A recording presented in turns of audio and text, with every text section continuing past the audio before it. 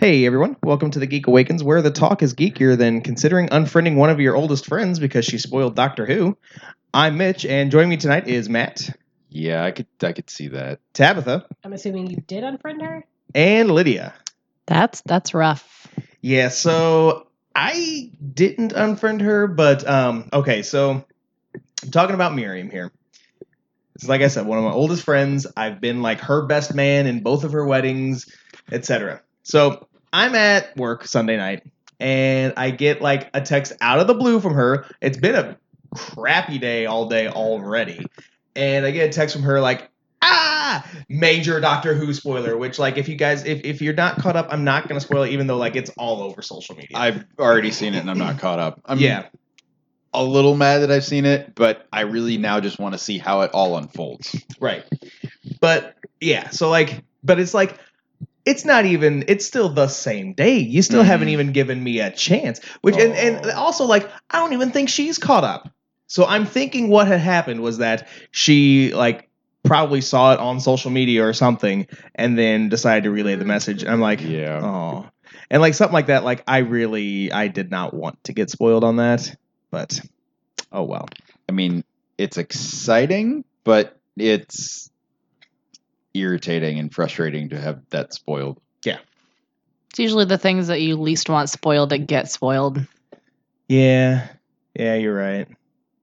But hey, if you like getting spoiled on things, well, actually, if you don't like getting spoiled on things, then be sure to subscribe to us pretty much wherever you get your podcasts, including Stitcher, Spotify, and Podcast Addict. Really like what you hear? Then throw us some greenbacks on Patreon at patreon.com/The Geek Awakens Podcast. Have I used that one yet? I don't know, but don't use it again. Any questions, comments, or concerns, shoot us an email at thegeekawakenspodcast@gmail.com. What's wrong with greenbacks? It just sounds weird. It's just a weird... Do you just have a collection of weird names for money? Google. One of these days, I'm going to be the email in our inbox that has a comment or concern, and it's going to be me asking you to never say something again. It's greenbacks, by the way.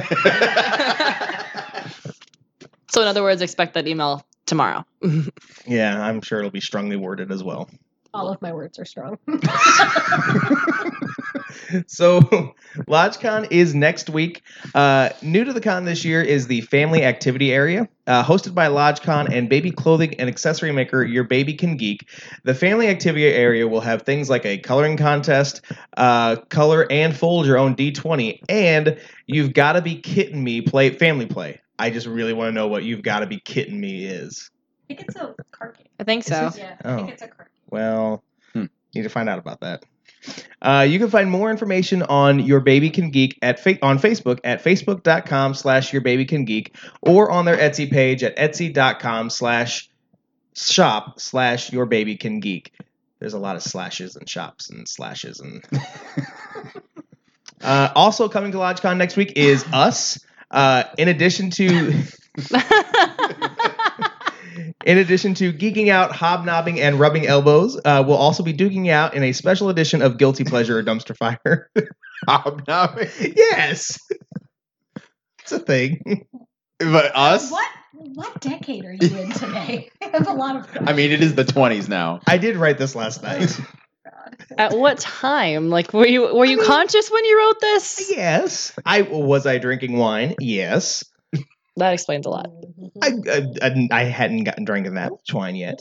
You hadn't gotten drinking them? How much gotten drinking have you waited? Why do I let you people in my house? Because you knock on the door and you say, "Come in." And this would be really boring if it was just you. Yeah, you're right. You're right. So, to prepare for the con, we won't have a normal episode next week, but we are going to have a special live episode of the show at LodgeCon. LodgeCon will be next weekend at the Will County Fair Atrium in Peatone, Illinois.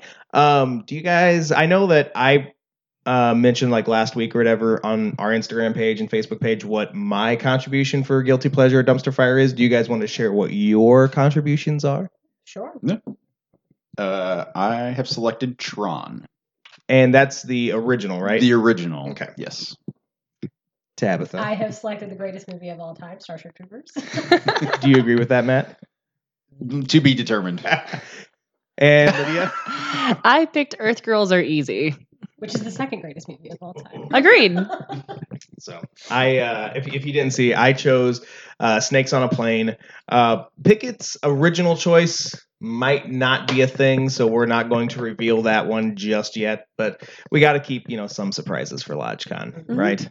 Mm-hmm. Keep them in suspense. Exactly. Keep them on the edge of their seats, Give them a reason to come back. or to never return. No, we don't want that. Yeah, but I mean, we might give them a reason, just not on purpose. Yeah. This is a journey. Are you too done? Nope. We're off to Mordor. BRB. So a couple of press releases to talk about quickly, and then we've got a couple reviews before we get into some heavy stuff. Heavy for us, at least. It's a heavy week for us. Yeah. It is. Yeah. So anyway, Vault has announced that Finger Guns #1 is going to receive a wraparound cover from artist Jen Hickman. They've done art for Test, Jim and the Holograms, a bunch of other things. Finger Guns, I know we talked about maybe last month or so. Yeah. It's about two troubled teenagers that discover that they can manipulate emotions by firing finger guns. I hope we get a chance to read this because this sounds Mhm. fantastic. I cannot wait for this. It's going to come out in the next month. February 26th is the first issue. And yeah, I am so on board for this. Also, Silver Sprocket announced their spring season. And the first one that they mentioned was something that we've actually already talked about. It's Big Punk by Janelle Hessig. Also, up release is No Romance in Hell by Hyena Hell. And this one, it's about, it says, disappointed with her romantic prospects in hell, a demon ascends to Earth's surface on a quest for loving tenderness from human men. I need that in my life. That sounds fantastic. She's going to be disappointed. Wah, wah. It sounds like a episode of Supernatural that didn't get approved. Or Buffy. Yeah. Or Buffy. Also, Radlands by Liz Suburbia. And this says, salivate over a motley crew of sexy punks, weirdos, and extraterrestrials in the Radlands, a collection of pinups. It also does say that they are not liable for uncomfortable stirrings in your nether regions. You saying uncomfortable stirrings in my other regions has not made me uncomfortable. Just everywhere, though, right? Just everywhere. Stolen Sharpie Revolution by Alex Reck is the go-to guide for all things zine-related. This book contains everything you need to get started creating your own zines and participating in zine culture. You Will Be Okay by Meggie the Ram is an anti-anxiety pocketbook that tells you that you'll be okay at least 8 times. It's filled with coloring pages, simple thought exercises, advice, and resources to help you get through your anxiety attacks. Nice. That's really cool. Yes. 1 Million Tiny Fires by Ashley Robin Franklin. Fusing sexual intimacy with cosmic dread, this queer horror tale follows Brianna and Cassie, a couple in an isolated Texas farmhouse whose rural fantasy has soured into a tense nightmare. This one is also going to have a limited printing of 2,000 pieces with metallic silver foil cover. Oh. So, they're getting fancy. I don't know why I said that. I'm sorry. I don't know why you say a lot of the things you say. It's okay. Yeah, you're right. Yes, I'm Flagging by Archie Bongiovanni.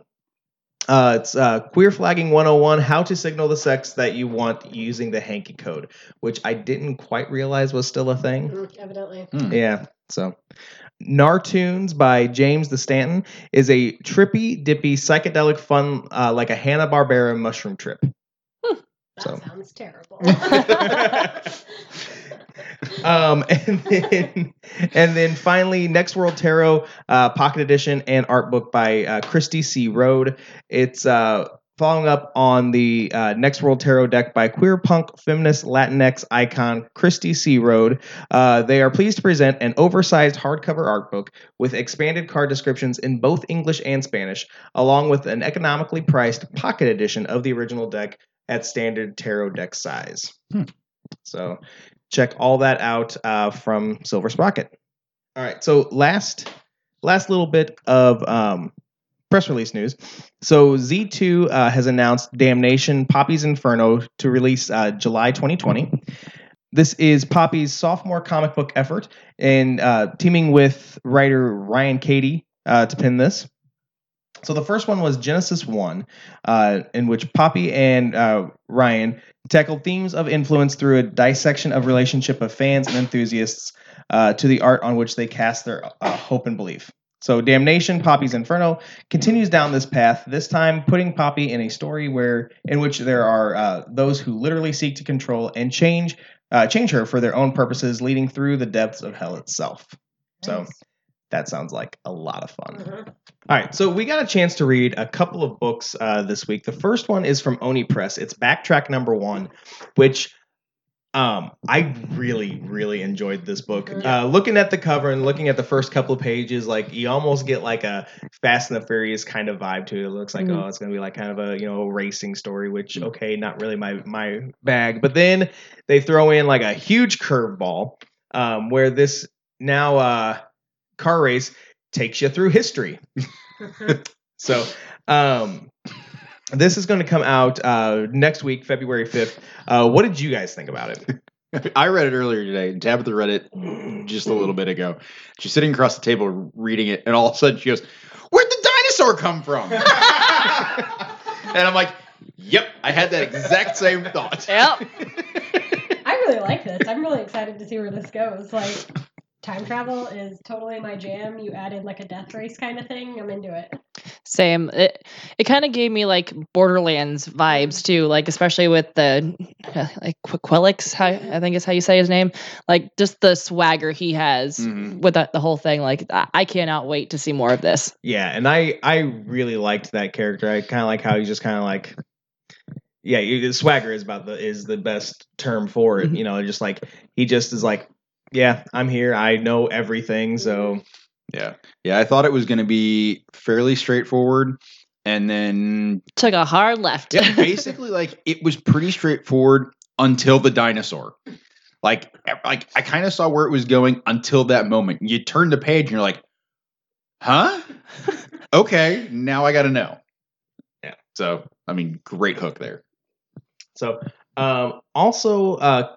Coming out, actually, this came out yesterday. Vagrant Queen, A Planet Called Doom #1. This one is from Vault. And Vagrant Queen, this is a title that we talked about maybe the first couple of issues last year. And this is a spin-off of that first series, which for me, when I was reading this, I was a little bit apprehensive because I know I never finished that first series. But this, even though with it being a spin-off, could I have benefited from finishing it? Yeah, probably. But this is still very new reader friendly. I didn't feel really lost or anything like that by having not finished it. I did like how the end of this book really is like, oh hey, just kind of like drops a huge bombshell on you. But what did you guys think? This one didn't pull me in quite as much as the other one, and I don't remember if I read the other ones. I think that was about the time I was getting super busy, and I didn't. But I didn't like that it just kind of like dropped you off just in the middle of nowhere, and it's like, oh hey, you should know what's going on, right? Cool. People are dead, and we're looking for somebody. Okay, I'm lost, and I don't care about any of these people. I don't know what you're wanting me to do. Fair. Yeah, I got to the end of this, and I was like, wait a minute. I'm having like weird deja vu about some of these characters, and I messaged you guys because I'm like, have we read this before, or am I just like having a moment? I liked that twist at the end, and like that wasn't like enough to make me want to read more. But in order to read more, I feel like I have to go back and read Vagrant Queen like in its entirety to know what I'm getting into. Yeah, it was definitely like throwing you into the deep end if you haven't read or remember any of the original Vagrant Queen, but you kind of get like they kind of pull you more into the shallow end as it goes along, introducing you to the characters and giving you some of that background information without it being an info dump. So I really enjoyed that, but I still think that going back and rereading that would be beneficial to continue. But even if I don't, I still would like to know like where this goes. Yeah. So, like I said, that one is out now, so be sure to check it out.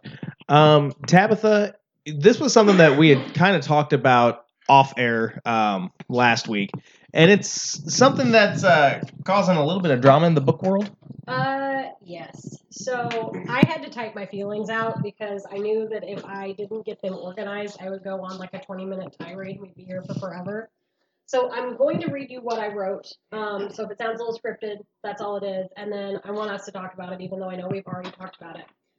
I know we try not to get too political on the show, but I try to bring in as much book content and bookish news as I can, because I feel like it's kind of left out of the geek community a lot, and there's been some uprising over a certain novel.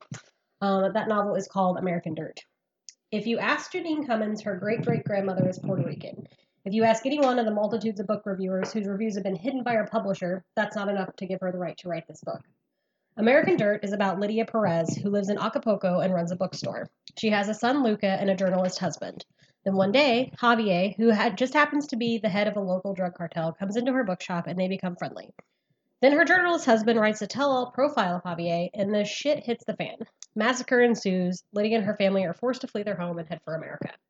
While the premise of this book sounds promising, especially given today's political climate, book reviewers are disagreeing, calling the work harmful, appropriating, inaccurate, and even trauma porn. The first of many problems is that Cummings has never claimed her Latin heritage until now. In an article 5 years ago, she even went as far as actually calling herself white. Point being that this author is completely unable to speak to the immigration experience, and randomly claiming your heritage when it's convenient or for a profit is not okay. In an interview in the New York Times, Cummings said, "I don't know if I'm the right person to tell this story." And then in the afterword of the book said that she was aware that privilege would make her blind to certain truths, stating that she was worried that as a non-immigrant and a non-Mexican, she had no business writing this book, and even wishing that someone slightly browner would write it. Second problem. Mexican writers are horribly underpaid and underrepresented. It's almost impossible for Mexican authors to get their manuscripts into the hands of publishers, but for a white woman with a dramatic storyline, it's a cakewalk to get a seven-figure advance, be picked for Oprah's book club, Barnes & Noble's book club, and given the support of one of America's biggest publishing houses, Flatiron Books, who's an imprint of Macmillan. 124 prominent, diverse authors have signed a letter to Oprah urging her to rethink using American Dirt as one of her book club picks. In a time when we need own voices content more than ever, the publication and popularity of this novel is a slap in the face. And if that wasn't enough, the publishing house has been basically hiding the negative reviews of this book. Amazon has actually taken down the option to leave a review at all. When I looked last, there was 121 reviews that has been capped. There have been no more reviews after that. Books like this are jam-packed full of stereotypes and italicized slang to be more immersive, and that's just not what we need. At the release party, the author had images of the cover, barbed wire, painted on her nails, and the centerpieces were cement blocks also wrapped in barbed wire. Someone posted to Twitter asking if the publishers were saving the mannequins floating face down in the reflecting pool for the celebration of the Book of the Year award. The remainder of the author's book tour has now been canceled, citing safety concerns, which has only further propagated the idea that the Hispanic population is prone to violence, and has actually shut down the opportunity for people to publicly express their opinions on this book. Needless to say, I will not be reading or purchasing this or anything else by this author. And while I would never call for the ban of a book of any sort, I urge all readers to get out there and do their research. Lots of someone slightly browner have written excellent books about the border crisis, and I challenge you to discover them. The book community has been in an uproar for the last couple of weeks. And I was looking at the people who have blurbed this book, and I was telling Matt about some of the authors. And I think all it proves really to see who has blurbed this book is that authors don't always read the books that they blurb. They are paid to put their name on a book, and they put their name on the book, and they carry on. I mean, who did we see? Joe Hill, Stephen King, Sandra Cisneros. Yes, who wrote House on Mango Street. Yeah. These are people who have embraced this book or seeming to embrace this book. And if you watch the show where Oprah announced that this book was going to be part of this, you can tell the woman has never read the book. You can tell that she's off the cuff and she's reading from a script and she's embracing this book and she's waiting on social triggers and things to bring her conversation together with this author, and you can just tell she hasn't read it. Last I heard, people were not participating in the Barnes & Noble book club for the first time in a long time, which has actually become pretty popular in the last couple of months. I guess we'll just see. The author's been attacked on Twitter a couple of times, which, it's the internet. Of course she's going to be attacked on Twitter, but if you pull up the reviews that are written by the Latin community, they are Scathing. They're terrible. Yeah, that's just excuse me. That is just like there's a lot to unpack with with all of that.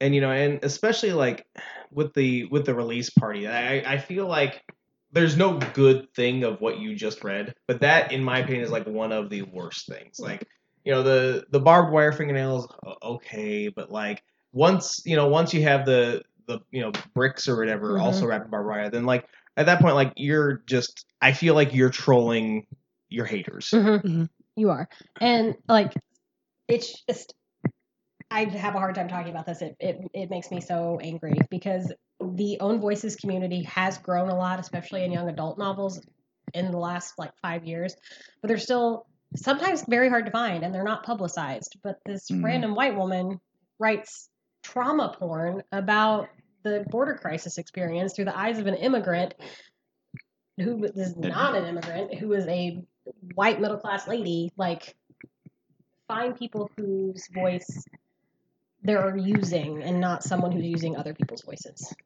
And people all over the internet are mad, and I get it. And I think the verbal attacks are not the way to go about things. You aren't going to get the book unpublished. That's just not how life works. No. Like, there may not do a reprint or whatever, and it's already on the New York Times bestseller list. Like, you can't do anything about it. The most you can do is just not give the author your monetary support. Yeah, I mean that's the best thing at this point is just not to buy it, not to support it, not to. Yeah, because I mean it's already out there, it's already published. Which that's one of those things that makes me wonder, like what editor, what acquisitions editor read this and is like, yes, like from this author, this is what we need today. Like I can't, and especially being an imprint of one of the big five, like, do you not have checks and balances to catch things? Like, and I understand that having those own voices is it's always been very important, but it's been even more important over the last even 10, 15 years. There's places to do that. There's ways to do that. Like, you don't have to pretend that this white woman writing this book is not white so that you can get a story out there. That's not the way to do it. Yeah.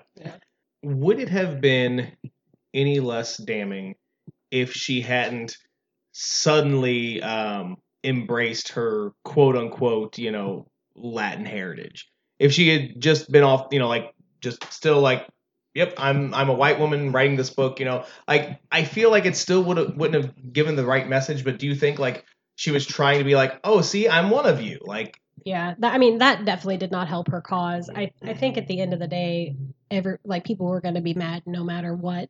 And it would be different if we lived in a time where people who do live in Mexico could get book deals and could get their manuscripts to publishers and, get their voice heard and get their story told. But we don't. Like, we don't live in that time. And I don't know that we will ever live in that time, unfortunately.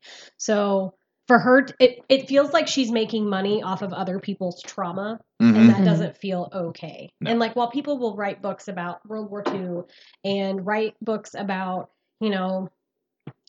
the Titanic sinking and like these horrible destructive events, these are things that have happened in the past. Like, this is something that's actively happening. Like, there are border crisis books floating around on, like, there's tons of them. There's tons of them on the internet. You just have to look for them because they're not publicized.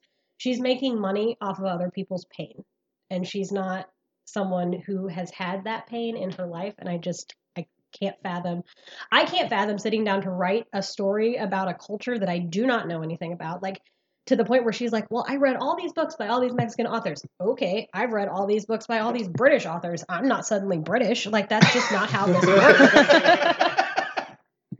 Yeah, good point. Someone said it would, like, her book release party, like the decorations and the very white bread food with chilies thrown in, and chilies with like chili spelled like chiles. Is the equivalent of having a boy in striped pajamas book release party and asking everyone to wear striped pajamas. Because it is. Yeah. Although, real talk though, being able to go to a book release party in pajamas, That'd be pretty rad. That'd be pretty legit. That would be pretty comfortable. As long as it wasn't the boy in striped pajamas and like that's just too much. Too many feelings. Yeah. Yeah. Like literally any other book. Let's have a pajama party. But maybe just not. For that Maybe one. just let's have a pajama party. Yes. Yes. I'm Yeah. down. So so is there anything else that you guys want to bring up with this particular topic? Just do your research before you blindly buy books. Look for own voices, authors. Don't look for people who are writing diverse books for diversity's sake and just to make money. We're going to start gut reaction, and we're going to start it with hopefully a happier bit of news in the book community. And we're going to start with Tabitha and The House on Mango Street.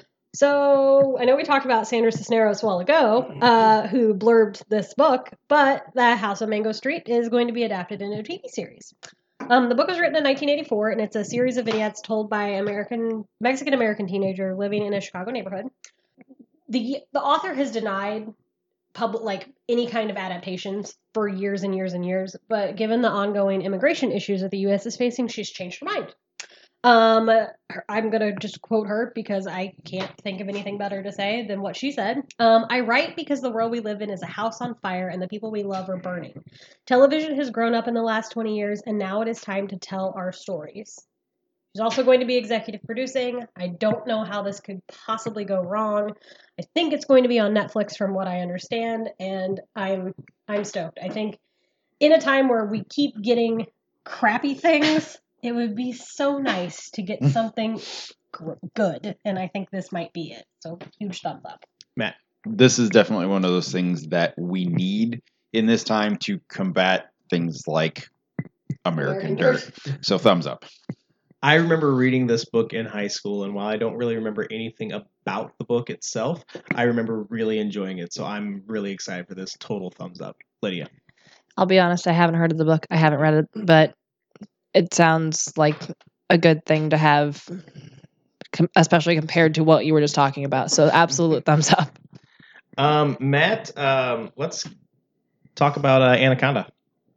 So Anaconda is gonna strike again. Hollywood Reporter has said, just stop. It's Lydia's fault. Sorry. Sony's Columbia Pictures is working on, they're calling a reimagining of this iconic film. Yep. I didn't say it was a good icon. I just said it's an icon. The script is being penned by Evan Daughtry, who worked on Snow White and the Huntsman and Tomb Raider.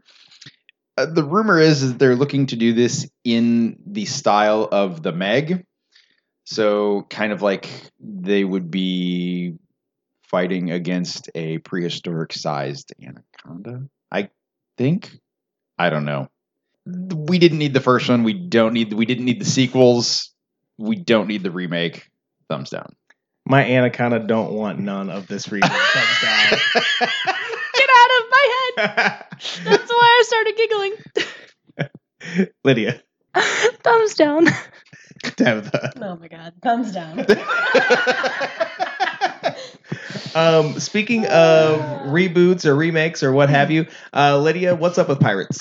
So I feel like we talked about this before, about them wanting to quote unquote reboot the Pirates of the Caribbean franchise, which I'm sorry, you can't reboot a franchise that just had a new movie like 3 years ago. But they are talking about replacing Johnny Depp as Captain Jack Sparrow with Zac Efron. Still don't know what this reboot is going to entail. We don't know if they're just going to start over from the beginning and redo it with new actors. We don't know if they're going to make it a prequel series with a younger Jack Sparrow or anything like that. But Disney is apparently looking to cast him. They also brought on the writer from the other pirate movies, Ted Elliott, and hired Craig Mazin to create a all new storyline, apparently. But other than that, that's all we know. So I don't know why we need to reboot a franchise that's still technically going, but at the same time, if they're going to go the route of like younger Jack Sparrow, I'm kind of all for Zac Efron being Captain Jack Sparrow. So For that aspect, thumbs up. But other than that, why do we need a reboot? Tabitha. I stopped watching the Pirates of the Caribbean movies after the first one because I was uncomfortable. They just were weird and it's just not my jam. But you put Zac Efron in anything, I'm going to watch it. So thumbs up. Matt. This ship has sunk. Thumbs down. You're just mad about Zac Efron. Fair. I feel like Zac Efron has kind of proved his acting chops over the years. I don't know that the public would necessarily approve of him being Jack Sparrow, just because that's one of those things where it's like Johnny Depp is that role, you know. If they're going like a younger route, okay, maybe. But if it's like, oh, just Captain Jack just looks different now, then no, I don't see that happening. That said, I'm going to give this a thumb sideways. Pirates has never really been my thing, and it's going to continue to not be my thing. So, Sony Pictures has removed Masters of the Universe from its release schedule. It is being replaced by Uncharted. So the Tom Holland Mark Wahlberg movie has been moved up to March 5th, 2021. Probably part of the reason why that's been moved is because of the whole new Spider-Man movie, but we'll see. The Masters of the Universe could still get a different release date. It's just now been undated. So I don't know. I'm gonna have to give this a thumbs sideways because, well, on the one hand, like I don't know that this Masters of the Universe movie was going to be good like at all. I also know that there are issues with Uncharted, so I still continue to be like, maybe just don't put anything out on March 5th. Maybe not. So, thumb sideways, Lydia. Yeah, maybe if you're having that much issues with stuff, maybe just like wait a while and then release something later. So, thumb sideways. Tabitha. Tom Holland is not Nathan Drake. Masters of the Universe is never going to happen. Let it go. Thumbs down. Okay, Elsa. Yeah, they've been trying to do a Masters of the Universe film since the original Dolph Lundgren version, and it just never happened. So I don't think it's ever meant to happen. And as much as I enjoy Tom Holland as Spider-Man, and I like Mark Wahlberg, this Uncharted movie is the worst possible iteration that could come of this franchise. Thumbs down. Tabitha, we've got a happy birthday for Nancy Drew / happy death day for Nancy Drew. Right. So Dynamite has released a new comic in honor of the 90th anniversary of Nancy Drew. So that's a thing. And then they killed her. But it's cool. What? Right? Right.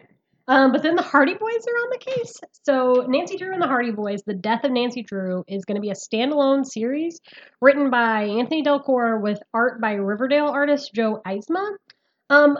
So I'm a little confused. So in honor of a strong female character for her 90th anniversary, we're going to kill her off and have two dudes solve the case? Like, that's not Nancy Drew. That's not how that works. I'm really hoping that there's like a kidnapping plot twist kind of thing where she's not actually dead.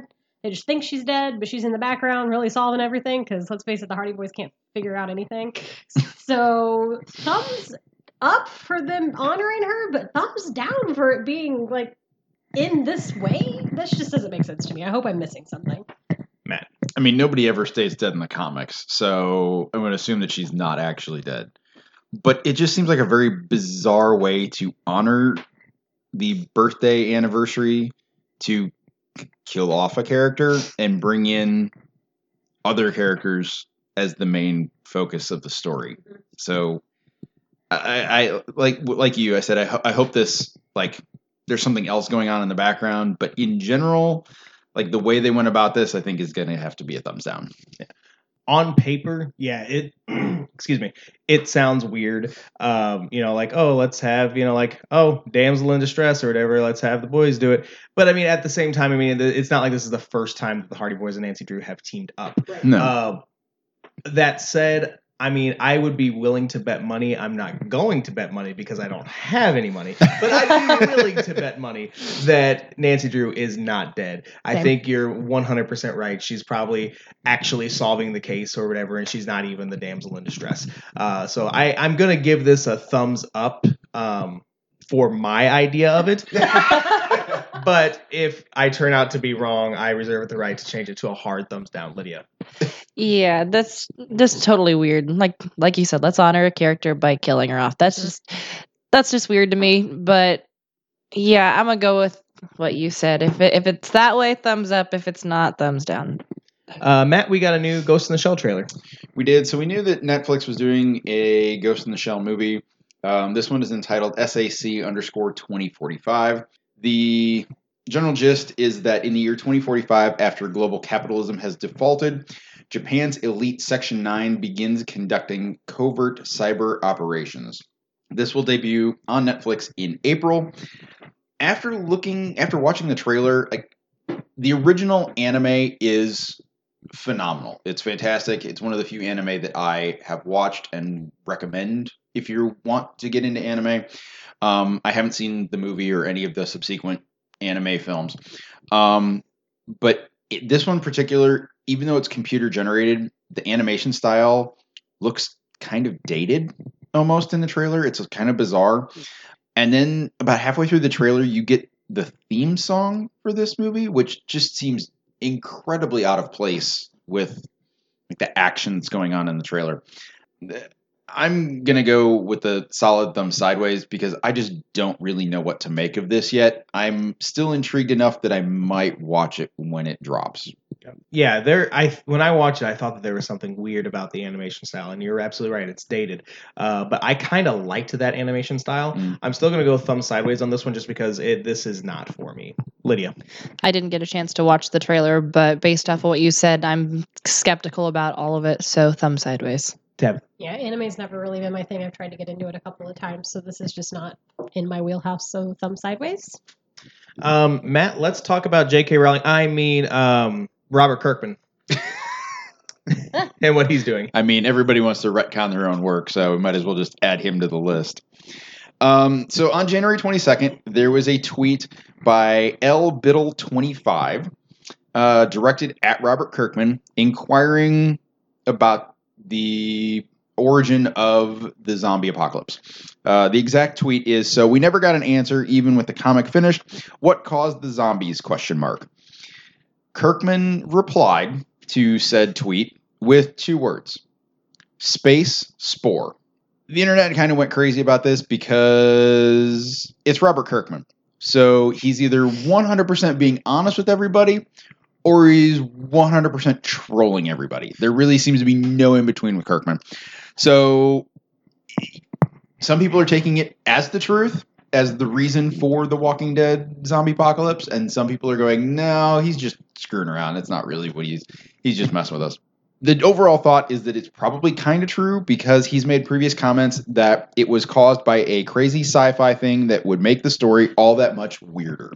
I'm at the point with The Walking Dead, the comic, the show, all of it, that I kind of don't even care what started anymore. Like, that's not even the point, like where it all started. So if he wants to troll everybody, thumbs up, go for it.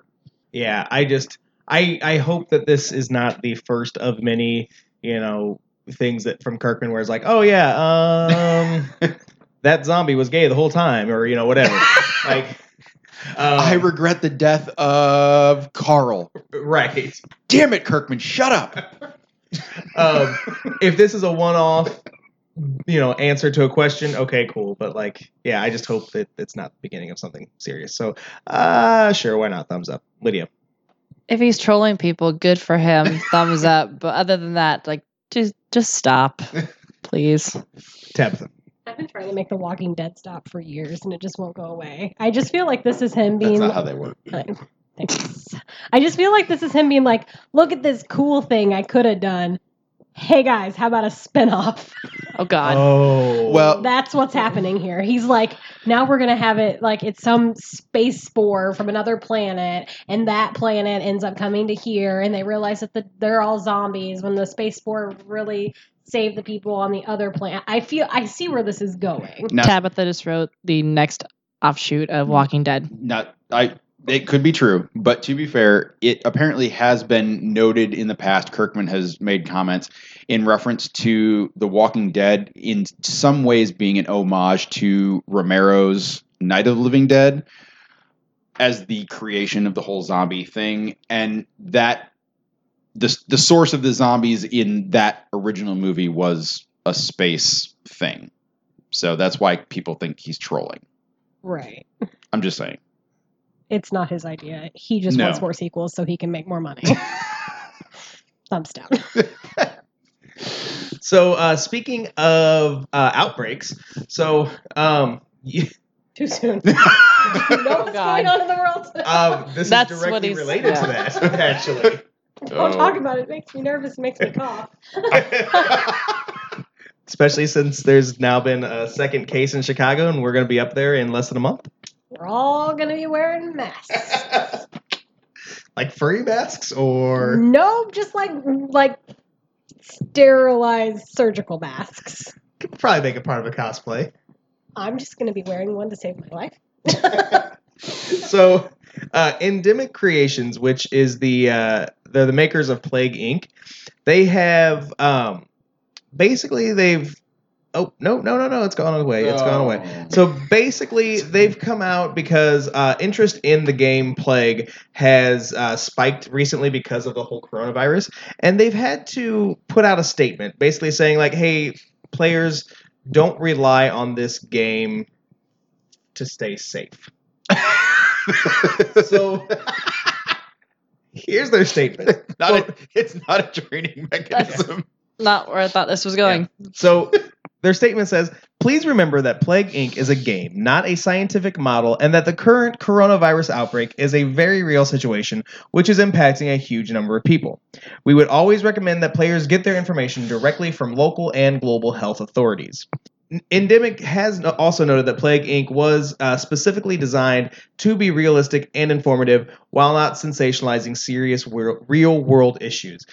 This is the first of two dumb gamer stories that I have. Like, seriously, why would you trust, or like, why would you, even with, Plague Inc. being based in science or whatever, why would you still go to that to be like, okay, well, how do I combat this coronavirus? Like, nah, bro. Nah. Thumbs down. Leah. Yeah, this is not where I thought this story was going when I saw that you posted it. I figured they were going to be like, hey, like, this is a real thing. You guys really shouldn't name your plagues after this in the game. That's not nice. But, like, people are using this to, like, try to...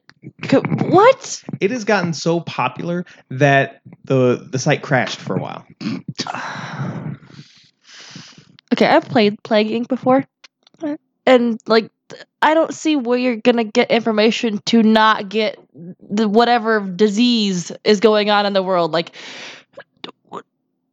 no, stop. Go see a doctor, or maybe not. Maybe just let the thing weed out the... I've been saying for years that we needed a new plague. Thumbs down. Just thumbs down. Definitely. The only way to keep yourself from getting this is to not travel to China, to wear a mask, if you see someone coughing, do not let them cough in your face. Please wash your hands. Please visit your health professional if you're feeling ill, or if you present with a fever. Don't play a video game. Thumbs down. Matt. One, you question why this is a thing, and you work with the general public. Yeah, you're right. So there's that. I'm gonna give Plague. I'm gonna give Endemic a thumbs up for Their response to this. A thumbs down for the fact that they even had to make said response. It's like putting a label on a blow dryer. This is not to use it in the bathtub. There's a reason why that label's on Exactly. there. Yep. That finishes up this edition of Gut Reaction. Matt, you've got some news on some new Transformers movies? I'm not happy about this. So, we've known for a while that they are trying to expand the Transformers universe. They did so with Bumblebee, the pre-sequel, whatever that thing was, spin-off. I don't know, whatever you want to call it. But rumor has it that there are 2 more Transformers movies in development. The first one is a spin-off of the Bumblebee film, and it is going to be written by Joby Harold, who was a producer of John Wick Chapter 3. This guy is also producing an I Am Legend reboot. Also something we don't need. So that's the first one. The second one is based on the Beast Wars TV series that ran for like 3 years. It's going to be written by James Vanderbilt, who worked on Murder Mystery, Independence Day Resurgence, and The Amazing Spider-Man. That one has been more well received over the internet because in a lot of ways, after the original cartoon series aired, Beast Wars was kind of the most well received of the cartoons like after that. So people are kind of thinking that that might be okay as far as a movie, but Didn't they already kind of try to delve into that, though, with some of the other movies that are already out? I think so. I stopped watching after like the third one. How many are there? I don't know. I don't even know. 27. I feel like maybe 5. Also known as Not 27. counting Bumblebee. Yeah, I stopped The one watching. with the dinosaurs. That was Yeah, the last that's- one I watched because Grimlock was always my favorite, but he didn't talk, so it wasn't fun. Well, at least he didn't. At least he didn't talk with like a slightly racist voice. No. But I mean, if he's not going to say me Grimlock, then what's the point of having him in the movie? I'm just disappointed. This doesn't need to happen. Can we stop? Just in general, like I am so over Transformers, and like it's like, oh hey, here's more. Stop. We can stop. Anytime. I'm not going to say it. No, please do. We can stop rolling out the Transformers movies. But hey, these reboots, I mean, there is more than meets the eye. We are now going to go to the Baby Yoda news desk. You guys, I have so much Baby Yoda news. Okay, so Star Wars sound editor David Accord has shared how Baby Yoda got his voice, and it is not at all what I was expecting. It's a bat-eared fox and a kinkajou, which is a tropical rainforest raccoon, because evidently that is a thing. Things I didn't know. Don't worry, when Baby Yoda gets like super vocal, that is an actual baby giggle mixed with a little bit of David Accord's voice. That was the weird part of the show. Correct, which is still weird, but evidently Jon Favreau like wanted it to sound more human Okay. than it did, because obviously Yoda can speak, so wanted it to sound less like an animal and more like a human. So baby giggle plus David Accord plus bat-eared fox plus a tropical rainforest raccoon equals Baby Yoda. Kika. I hate you. I also have additional Baby Yoda news desk news. This was so awesome. Did you? I did watch. I watched this so many times. So many times. This is also part of the Lin-Manuel Miranda news desk. Ooh, we haven't seen that in a while. Well, while we're talking about the Lin-Manuel Miranda news desk, he has publicly stated that when, not if, but when they film the Hamilton movie, it will be the original Broadway cast, or it will be nothing.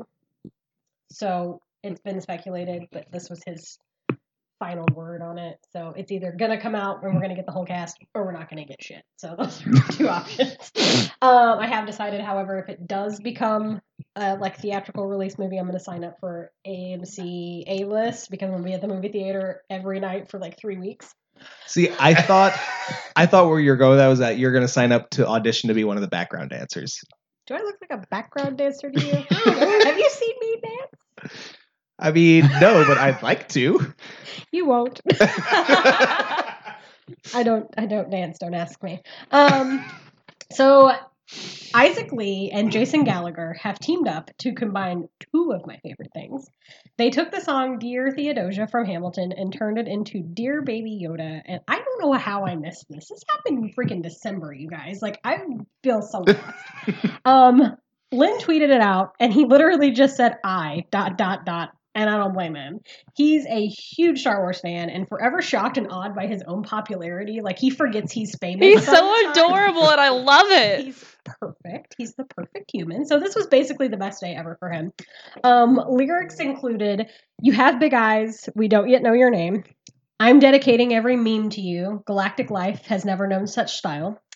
You have hunters tracking your location. Mando will fight for you. He'll make it right for you. If he lives up to his reputation, you'll be in season 2 and you'll blow us all away. When you sip broth, I am undone. My son. Look at my son. Child is not the word I'm looking for. After all, you are 50 years old now. As the guy in the video is replacing a photo of his actual son with Baby Yoda, which Baby Yoda is now the desktop wallpaper on my computer at work, so I get it. You outshine tattooing son. Both sons. When that happened, I started laughing so hard I was crying. We'll only tweet out your face, and you'll make us pay $7 for you. That is glorious. It was the most perfect thing. I've probably watched it like 20 times by now. It's just so good. Like, props to these guys. Like, I love it so hard. So, a couple of vacation stories to talk about real quick before we get to the last story. So, Chicago is one of 8 U.S. cities that is going to get a hotel branded by Atari. Atari is going to open up. Excuse me. The hotels will also include restaurants, arcade bars, things like that. Construction should begin on the first location in Phoenix, Arizona, later this year. After that, details are pretty much scarce. They have not released addresses of any of these sites, so this might not even be in Chicago proper. It might be in a suburb. Other cities besides Chicago and Phoenix that will get this hotel will be Austin, Texas, Denver, Las Vegas, San Francisco, San Jose, California. Sorry. Mitch doesn't know geography. It's fine. Well, see, here's the thing. Like, some of the cities have states. Some of the cities don't. Like, according to this article, like, some of the states are listed and some aren't. Never mind. And then Seattle is also going to get a hotel. Seattle, California? Yes. Again, why do I let you all in my house? Because otherwise you'd be talking to yourself. Who says I don't do that already? Fair point. I am so excited for this. And if by the time, this hotel opens, in Chicago or whatever, like, if we're still doing this and we're still getting press passes to C2E2 and everything, like, even if it's on the other side of the city, like, that's where we're staying. Oh, yeah. I'm down. Like 100%. Oh yeah. Dude, I mean, they're gonna have a soft opening where they'll invite like press people because that's how hotels work. Yeah. All right. So our goal between now and when they have that press opening is to actually become, big enough to get invited. Exactly. Because that arcade bar, yeah. Yeah. Mm-hmm. Yeah. I'm super pumped, and I can't wait to find out more information. Matt, you've got some information on Super Nintendo World. So I do. During its fourth quarter investors meeting, it was Universal Studios Comcast, their parent company, announced that this summer they are opening a Super Nintendo theme park in Japan, and coming in 2023, the United States will be getting a version of this Super Nintendo theme park.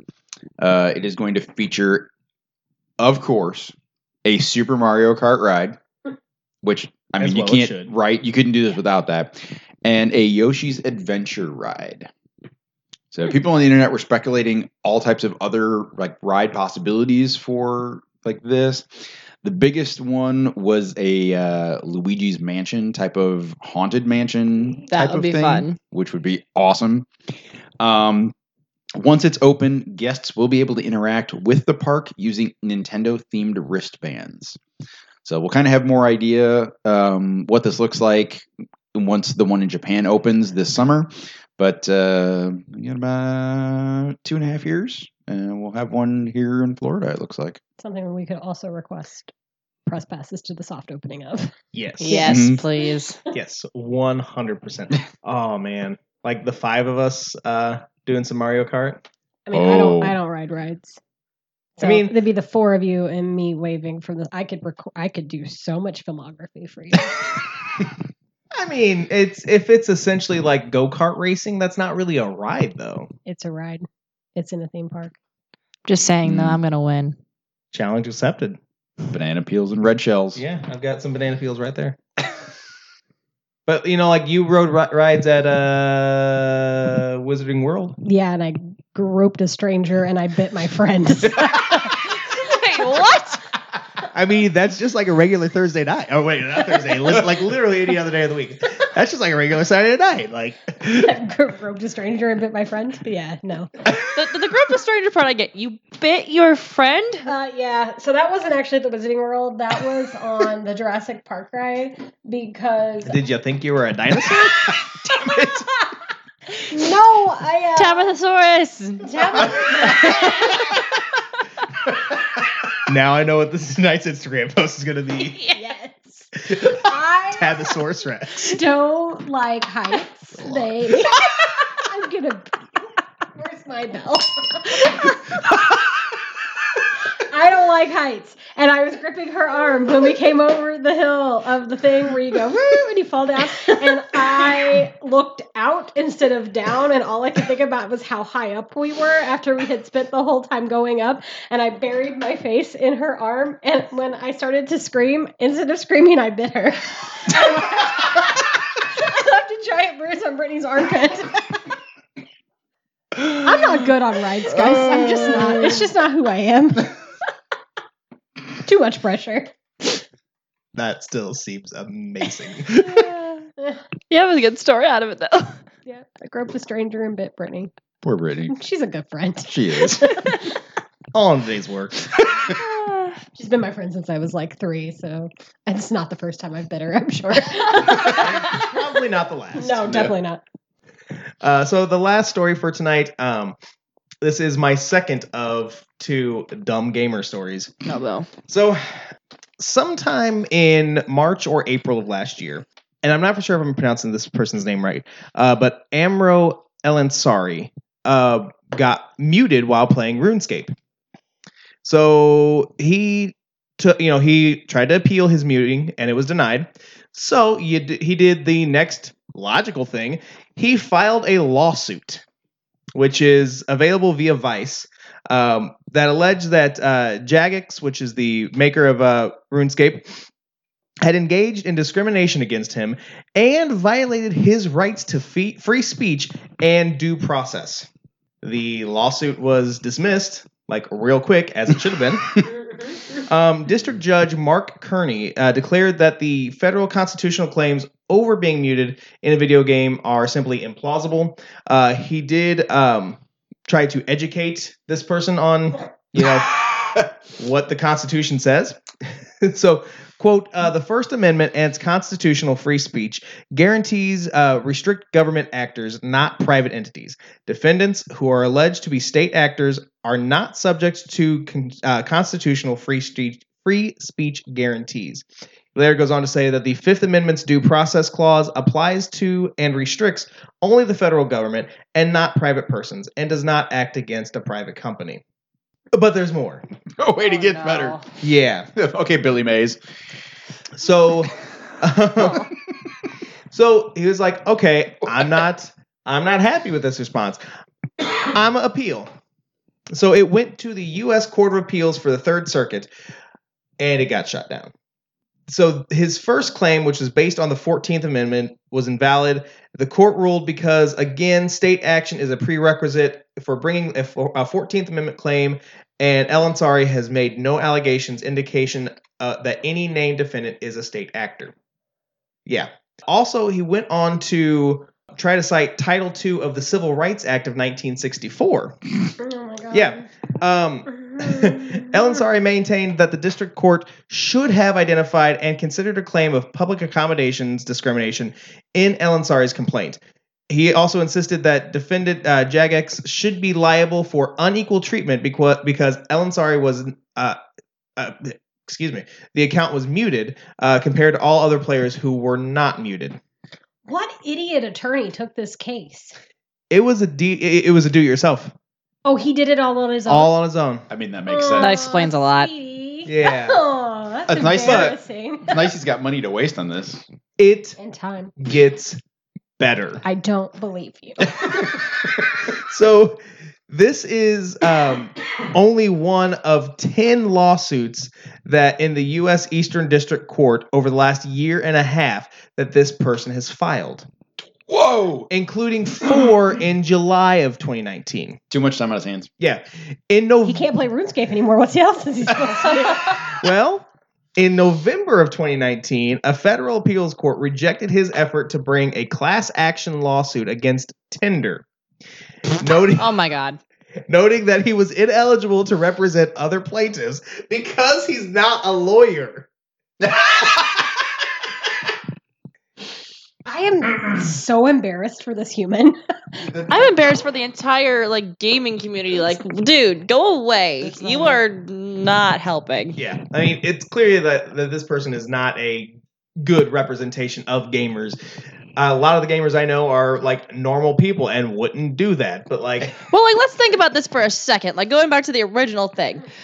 I'm going to file a lawsuit because I got muted in a video game that's terms of services literally tell you if you do something inappropriate, you will be muted. But I got free speech, bro. That's just not how that works. This guy needs to go to jail so he has some time to read up on the law. He wouldn't read it. I don't No. think I don't think he can read. I mean, he's obviously got enough time to file all these lawsuits, so he should have time to actually. What? Yeah, right. What are his job duties? What is his life like? Where all he does is sits around and files lawsuits against things that he can't file. You can't file a class action lawsuit if you're the only one in the lawsuit. Dumbass. It's not how class action works. Oh my god! I want to know why he tried to file a lawsuit against Tinder. I really want to know that too. Yeah. Probably another free speech because somebody swiped left.